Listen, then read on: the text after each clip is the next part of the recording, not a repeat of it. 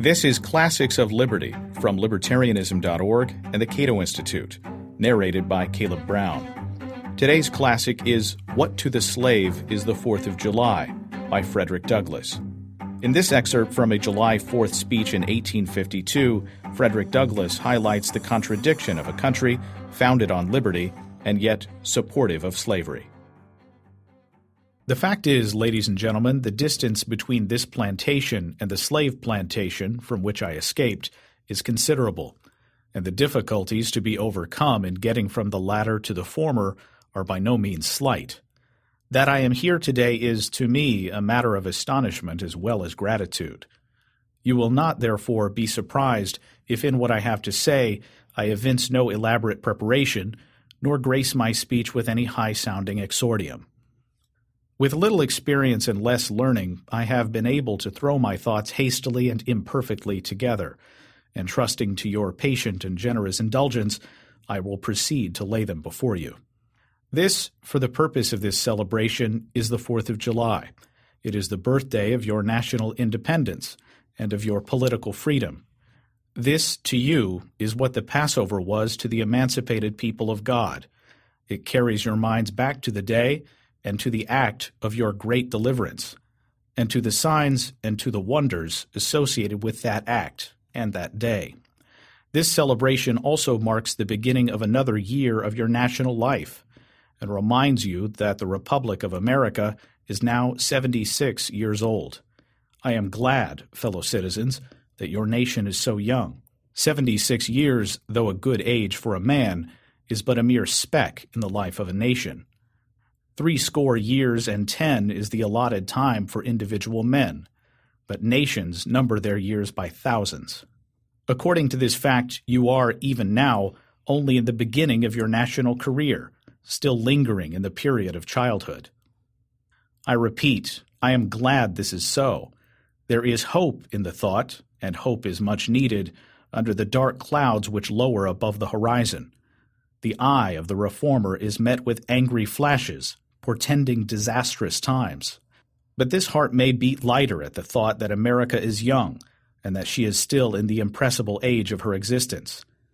May he not hope that high lessons of wisdom, of justice, and of truth will yet give direction to her destiny? Were the nation older, the patriot's heart might be sadder, and the reformer's brow heavier.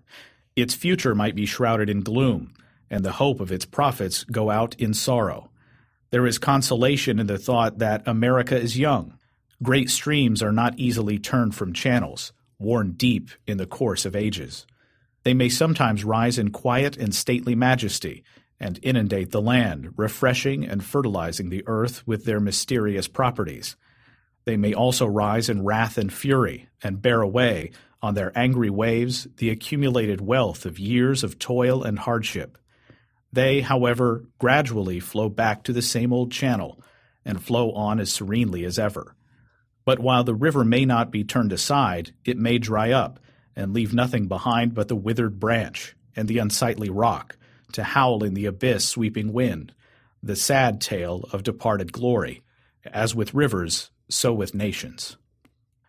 Fellow citizens, I shall not presume to dwell at length on the associations that cluster about this day.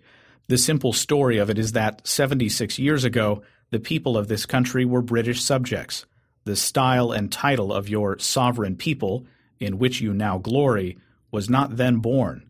You were under the British crown. Your fathers esteemed the English government as the home government, and England as the fatherland. This home government, you know, although a considerable distance from your home, did, in the exercise of its parental prerogatives, impose upon its colonial children such restraints, burdens, and limitations as, in its mature judgment, it deemed wise, right, and proper.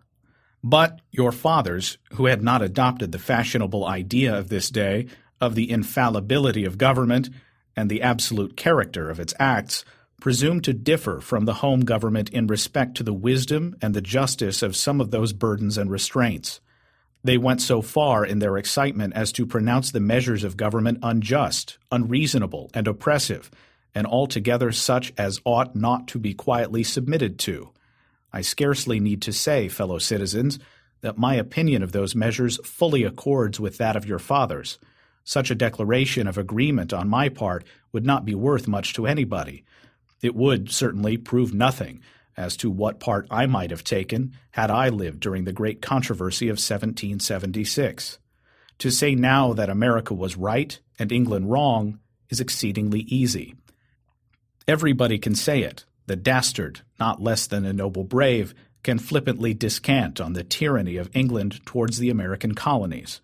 It is fashionable to do so, but there was a time when to pronounce against England and in favor of the cause of the colonies tried men's souls.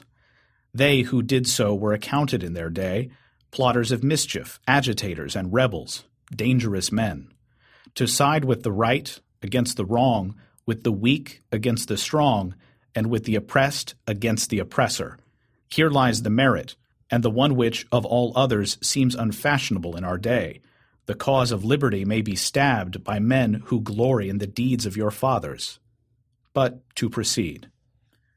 Feeling themselves harshly and unjustly treated by the home government, your fathers, like men of honesty and men of spirit, earnestly sought redress. They petitioned and remonstrated. They did so in a decorous, respectful, and loyal manner. Their conduct was wholly unexceptionable. This, however, did not answer the purpose. They saw themselves treated with sovereign indifference, coldness, and scorn, yet they persevered. They were not the men to look back. As the sheet of anchor takes a firmer hold, when the ship is tossed by the storm, so did the cause of your fathers grow stronger. As it breasted the chilling blasts of kingly displeasure, the greatest and best of British statesmen admitted its injustice, and the loftiest eloquence of the British Senate came to its support. But with that blindness which seems to be the unvarying characteristic of tyrants, since Pharaoh and his hosts were drowned in the Red Sea, the British government persisted in the exactions complained of.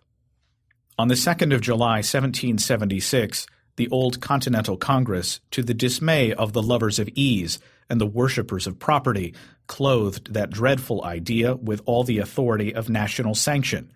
They did so in the form of a resolution, and as we seldom hit upon resolutions drawn up in our day whose transparency is at all equal to this, it may refresh your minds and help my story if I read it. Quote, "Resolved, that these united colonies are and of right ought to be free and independent states, that they are absolved from all allegiance to the British Crown, and that all political connection between them and the state of Great Britain is and ought to be dissolved." Citizens, your fathers made good that resolution. They succeeded, and today you recap the fruits of their success. The freedom gained is yours, and you, therefore, may properly celebrate this anniversary.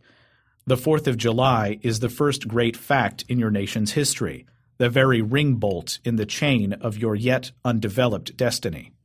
Pride and patriotism, not less than gratitude, prompt you to celebrate and to hold it in perpetual remembrance.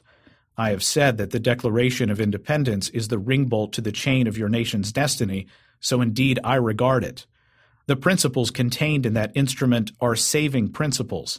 Stand by those principles, be true to them on all occasions, in all places, against all foes, and at whatever cost. Fellow citizens, pardon me, allow me to ask, why am I called upon to speak here today? What have I, or those I represent, to do with your national independence? Are the great principles of political freedom and of national justice embodied in the Declaration of Independence extended to us? And am I, therefore, called upon to bring our humble offering to the national altar and to confess the benefits and express devout gratitude for the blessings resulting from your independence to us? Would to God, both for your sakes and ours, that an affirmative answer could be truthfully returned to these questions? Then would my task be light and my burden easy and delightful? For who is there so cold that a nation's sympathy could not warm him?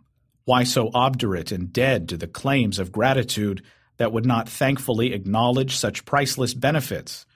Who so stolid and selfish that would not give his voice to swell the hallelujahs of a nation's jubilee when the chains of servitude have been torn from his limbs? I am not that man. In a case like that, the dumb might eloquently speak, and the lame man leap as an art. But such is not the state of the case.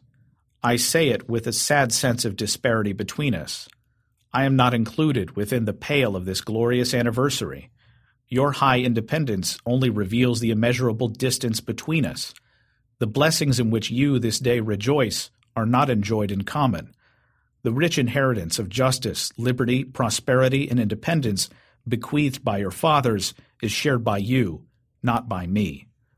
The sunlight that brought life and healing to you has brought stripes and death to me.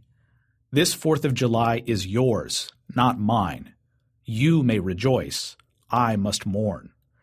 To drag a man in fetters into the grand illuminated temple of liberty and call upon him to join in your joyous anthems were inhuman mockery and sacrilegious irony. Do you mean, citizens, to mock me by asking me to speak today? If so, there is a parallel to your conduct. And let me warn you that it is dangerous to copy the examples of a nation whose crimes, lowering up to heaven, were thrown down by the breath of the Almighty, burying that nation in irrecoverable ruin. I can today take up the plaintive lament of a peeled and woe-smitten people. Quote, "By the rivers of Babylon there we sat down. Yea, we wept when we remembered Zion. We hanged our harps, and upon the willows of the midst thereof. For there they that carried us away captive required of us a song, and they who wasted us required of us mirth, saying, Sing us one of the songs of Zion. How can we sing the Lord's song in a strange land? If I forget thee, O Jerusalem, let my right hand forget her cunning. If I do not remember thee, let my tongue cleave to the roof of my mouth." End quote.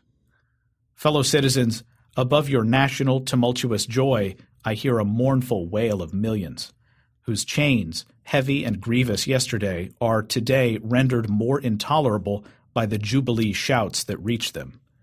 If I do forget, if I do not faithfully remember those bleeding children of sorrow this day, may my right hand forget her cunning, and may my tongue cleave to the roof of my mouth. To forget them, to pass lightly over their wrongs, and to chime in with the popular theme would be treason most scandalous and shocking, and would make a reproach before God and the world. My subject, then, fellow citizens, is American slavery. I shall see this day and its popular characteristics from the slave's point of view.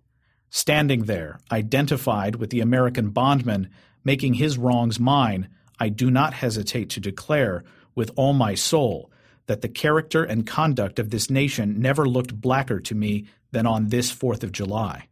Whether we turn to the declarations of the past or to the professions of the present, the conduct of the nation seems equally hideous and revolting. America is false to the past, false to the present, and solemnly binds herself to be false in the future. Standing with God and the crushed and bleeding slave on this occasion, I will, in the name of humanity which is outraged, in the name of liberty which is fettered, in the name of the Constitution and the Bible, which are disregarded and trampled upon, dare to call into question and denounce, with all the emphasis I can command, everything that serves to perpetuate slavery, the great sin and shame of America. I will not equivocate, I will not excuse. I will use the severest language I can command, and yet not one word shall escape me that any man whose judgment is not blinded by prejudice, or who is not at heart a slaveholder, shall not confess to be right and just. Fellow citizens, I will not enlarge further on your national inconsistencies. The existence of slavery in this country brands your republicanism as sham, your humanity as a base pretense, and your Christianity as a lie. It destroys your moral power abroad. It corrupts your politics at home.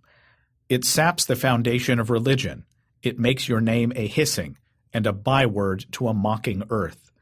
It is the antagonistic force in your government, the only thing that seriously disturbs and endangers your union. It fetters your progress. It is the enemy of improvement, the deadly foe of education. It fosters pride. It breeds insolence. It promotes vice. It shelters crime. It is a curse to the earth that supports it. and yet you cling to it, as if it were the sheet anchor of all your hopes. Oh, be warned, be warned. A horrible reptile is coiled up in your nation's bosom. The venomous creature is nursing at the tender breast of your youthful republic. For the love of God, tear away and fling from you the hideous monster, and let the weight of 20 millions crush and destroy it forever. That was What to the Slave is the 4th of July by Frederick Douglass. Find more classics of liberty at libertarianism.org.